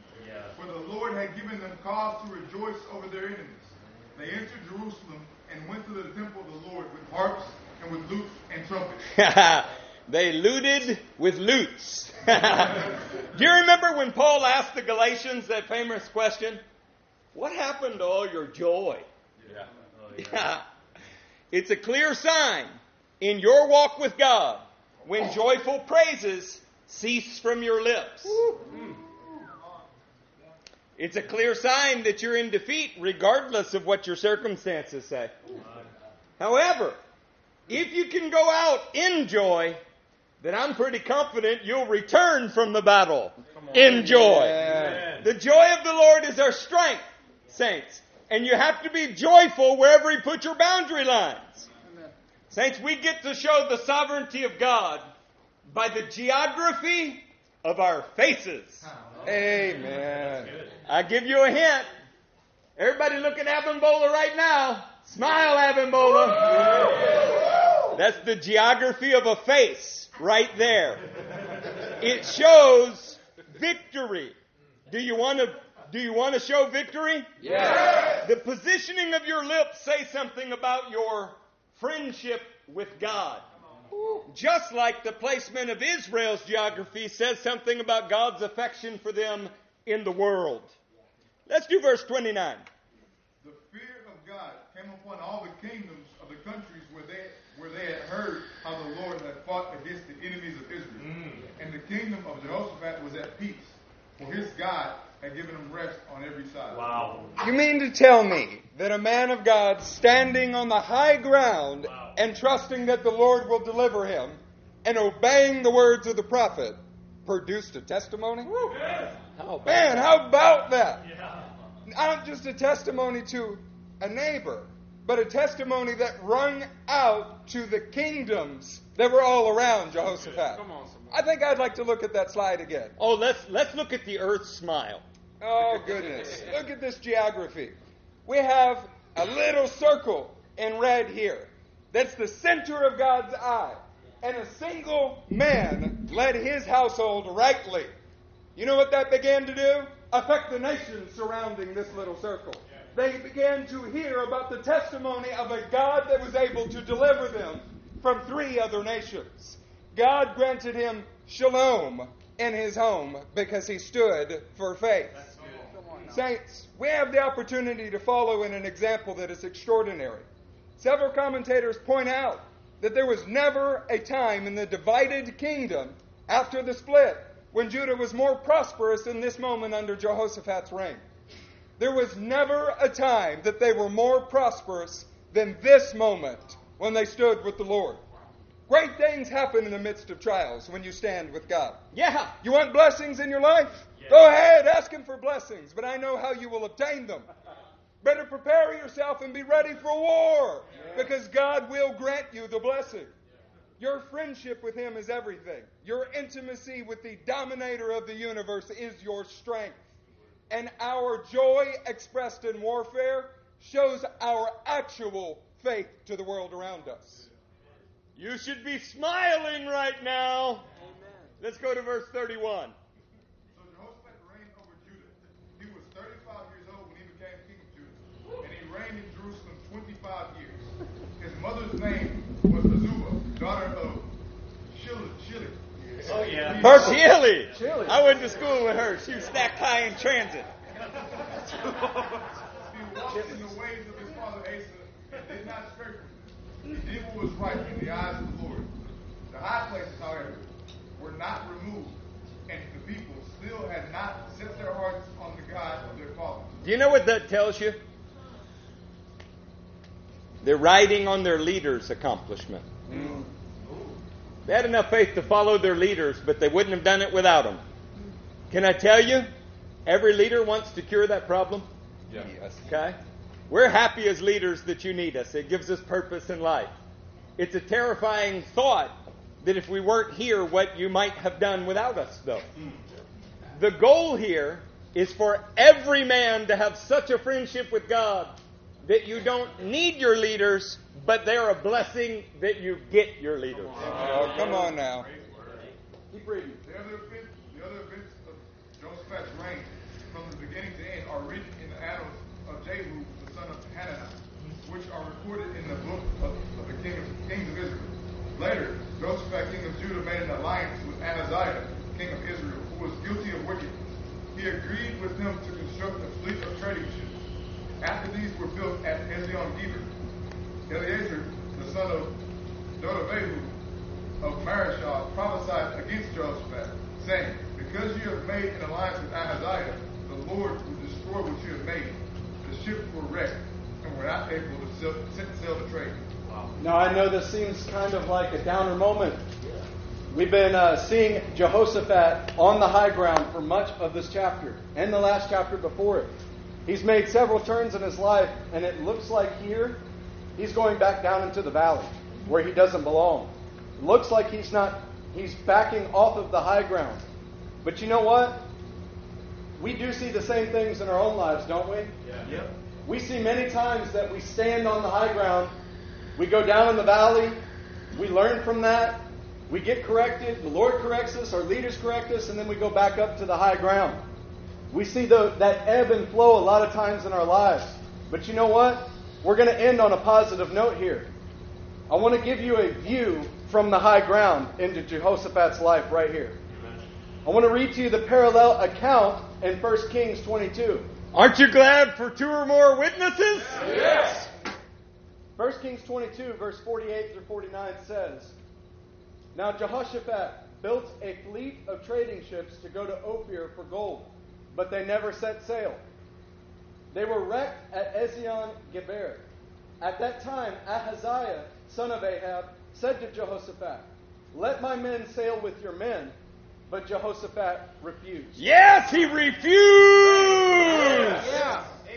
In Chronicles, you see the very last verse says the ships were wrecked and were not able to set sail or trade. Well, who do you think did that? God. The Lord did. In Kings, the same account, you see that even after they were wrecked, Ahaziah says, Let my men sail with your men. But Jehoshaphat refused. Kings makes it clear that Jehoshaphat refused to ally his men with the northern kingdom after this. Maybe it was because he had the arrow hole in his back from the last time that he did this. But I think it was because he had become an oak of righteousness. Yeah.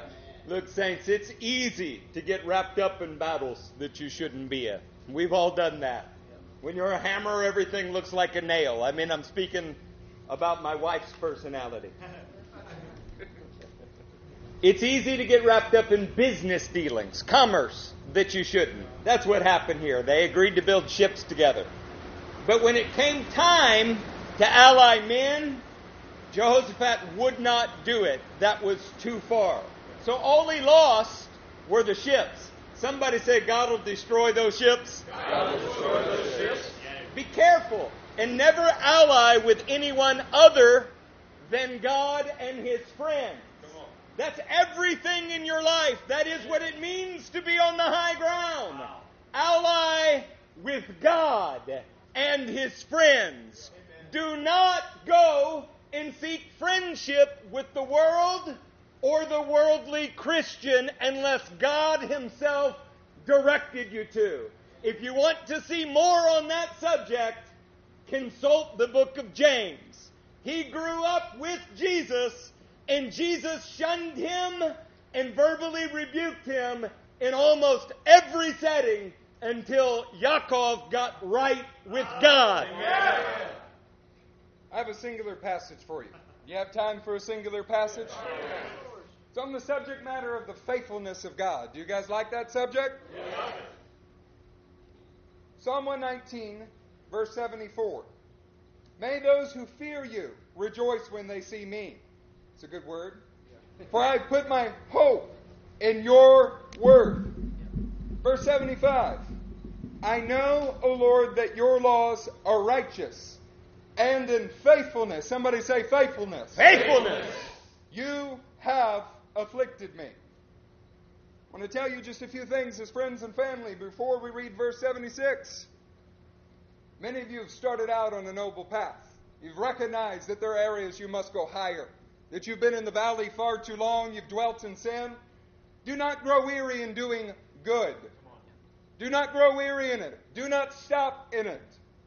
And the faithfulness of our God is one that if you go 75% of the way, He's willing to bring disaster in your life to show you and correct you. He'll destroy those ships. It's actually His faithfulness saying, son, you need to go all the way. Don't stop halfway. Don't stop 75%. Go all the way. My word is worth it. You are my friend.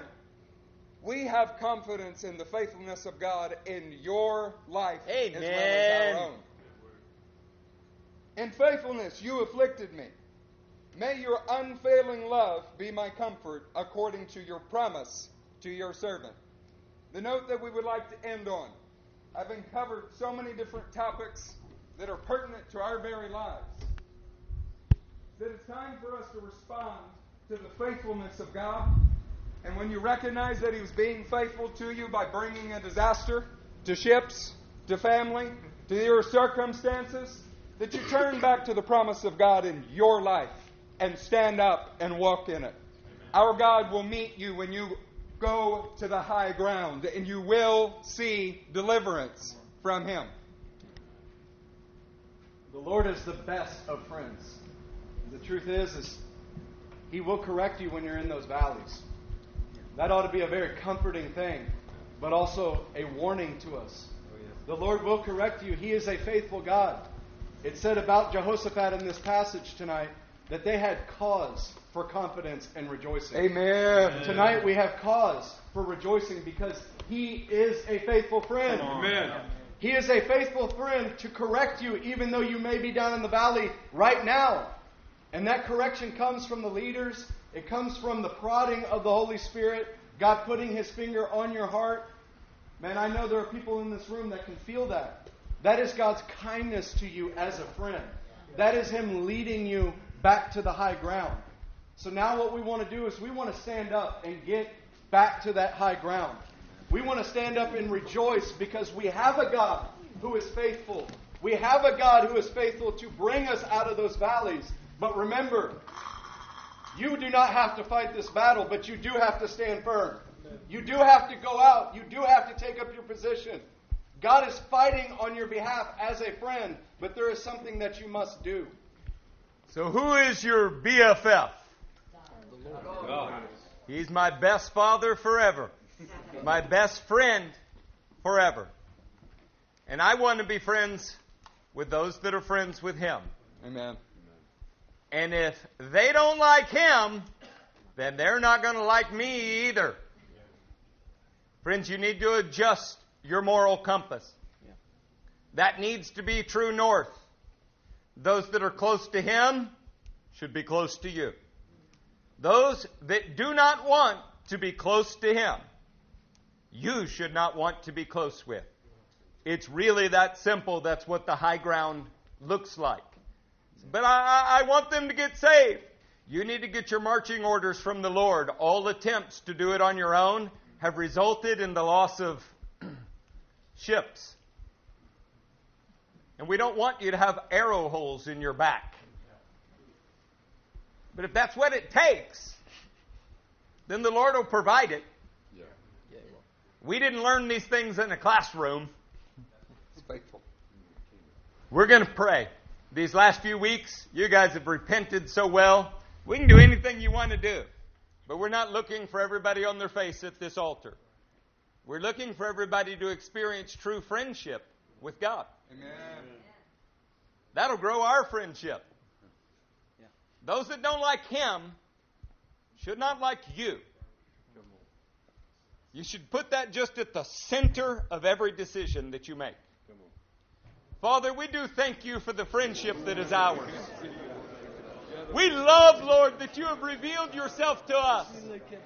We are drawn to Your holiness, mighty God. Lord, we want to cut away from our lives the things that don't belong. Lord, so that we can look into Your cleansing labor and become the friend that You called us to be. Lead us by Your Spirit, Lord. Direct us in Your Word. Father, let us stand at a golden altar of relationship with You, that You might truly be the King of our lives. We dedicate this evening and every evening thereafter to You in the name of Jesus. Amen.